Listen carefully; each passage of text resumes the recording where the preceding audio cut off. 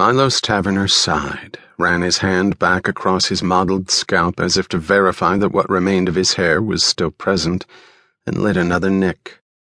Then he glared again at the transcript hard copy on his desk and tried to imagine an approach that might work, without getting himself into so much trouble that the people he was paid to please would turn against him. He was responsible for the ongoing interrogation of Angus Thermopylae. It wasn't going well. That pleased some people and infuriated others. Angus's trial had been a simple enough affair as such things went. Commine Security had recovered the pirated supplies. The search which located the supplies aboard Angus's ship, Bright Beauty, had adequate legal justification. With a number of vague, troubling exceptions, the evidence of the ship's data core supported the charges against him, the less damning ones. He mounted no defense, apparently because he knew it was futile. Everything was correct and in order. Angus Thermopylae was guilty as charged.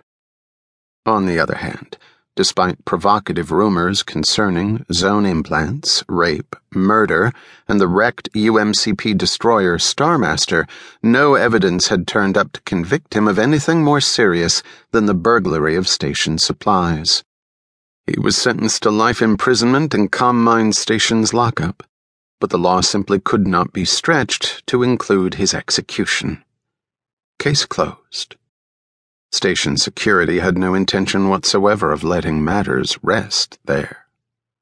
Milos Taverner had mixed feelings about that. He had too many conflicting priorities to juggle. As Deputy Chief of Commine Station Security, interrogation was his responsibility.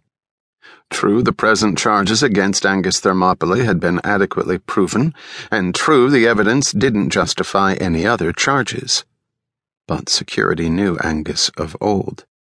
His piracies were a moral, if not a provable, certainty. His dealings with illegals of every description, from druggers and psychotics to the bootleg ore industry in all its guises, were unquestionable, if indemonstrable. His crew had a distressing tendency to disappear. Additionally, the unexplained chain of circumstances which brought him back to Commine accompanied by a UMC cop who should have died aboard Starmaster was profoundly intriguing, not to mention disturbing. All things considered, Milos couldn't question the decision to keep after Angus Thermopylae until he broke or died. Nevertheless, the deputy chief didn't really want the job, for a number of reasons.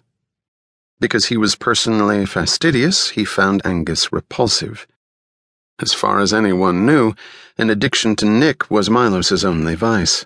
Even people he made no effort to please would have admitted that he was clean, circumspect, and correct in all his dealings, and no sane observer would have ascribed those virtues to Angus. More than anything, Angus looked like a toad bloated by malice. His bodily habits were offensive. He only took a shower when the guards forced him into the sand cubicle, only put on a clean prison suit at stun point. That, and the way he sweated, made him smell like a pig. The color of his skin was like ground-in grime. His mere existence made Milos feel vaguely ill. His presence inspired a sense of active nausea. In addition, his eyes glared yellow with a belligerent wisdom that made Milos feel exposed, dangerously known. Angus was cunning, crafty, as insidious as disorder, and people like that were risky to work with. They lied in ways which confirmed their interrogators' illusions.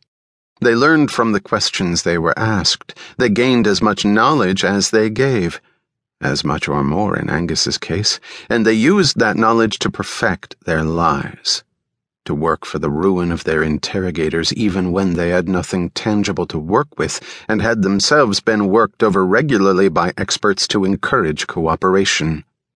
When they should have been at their weakest, they became most malignant.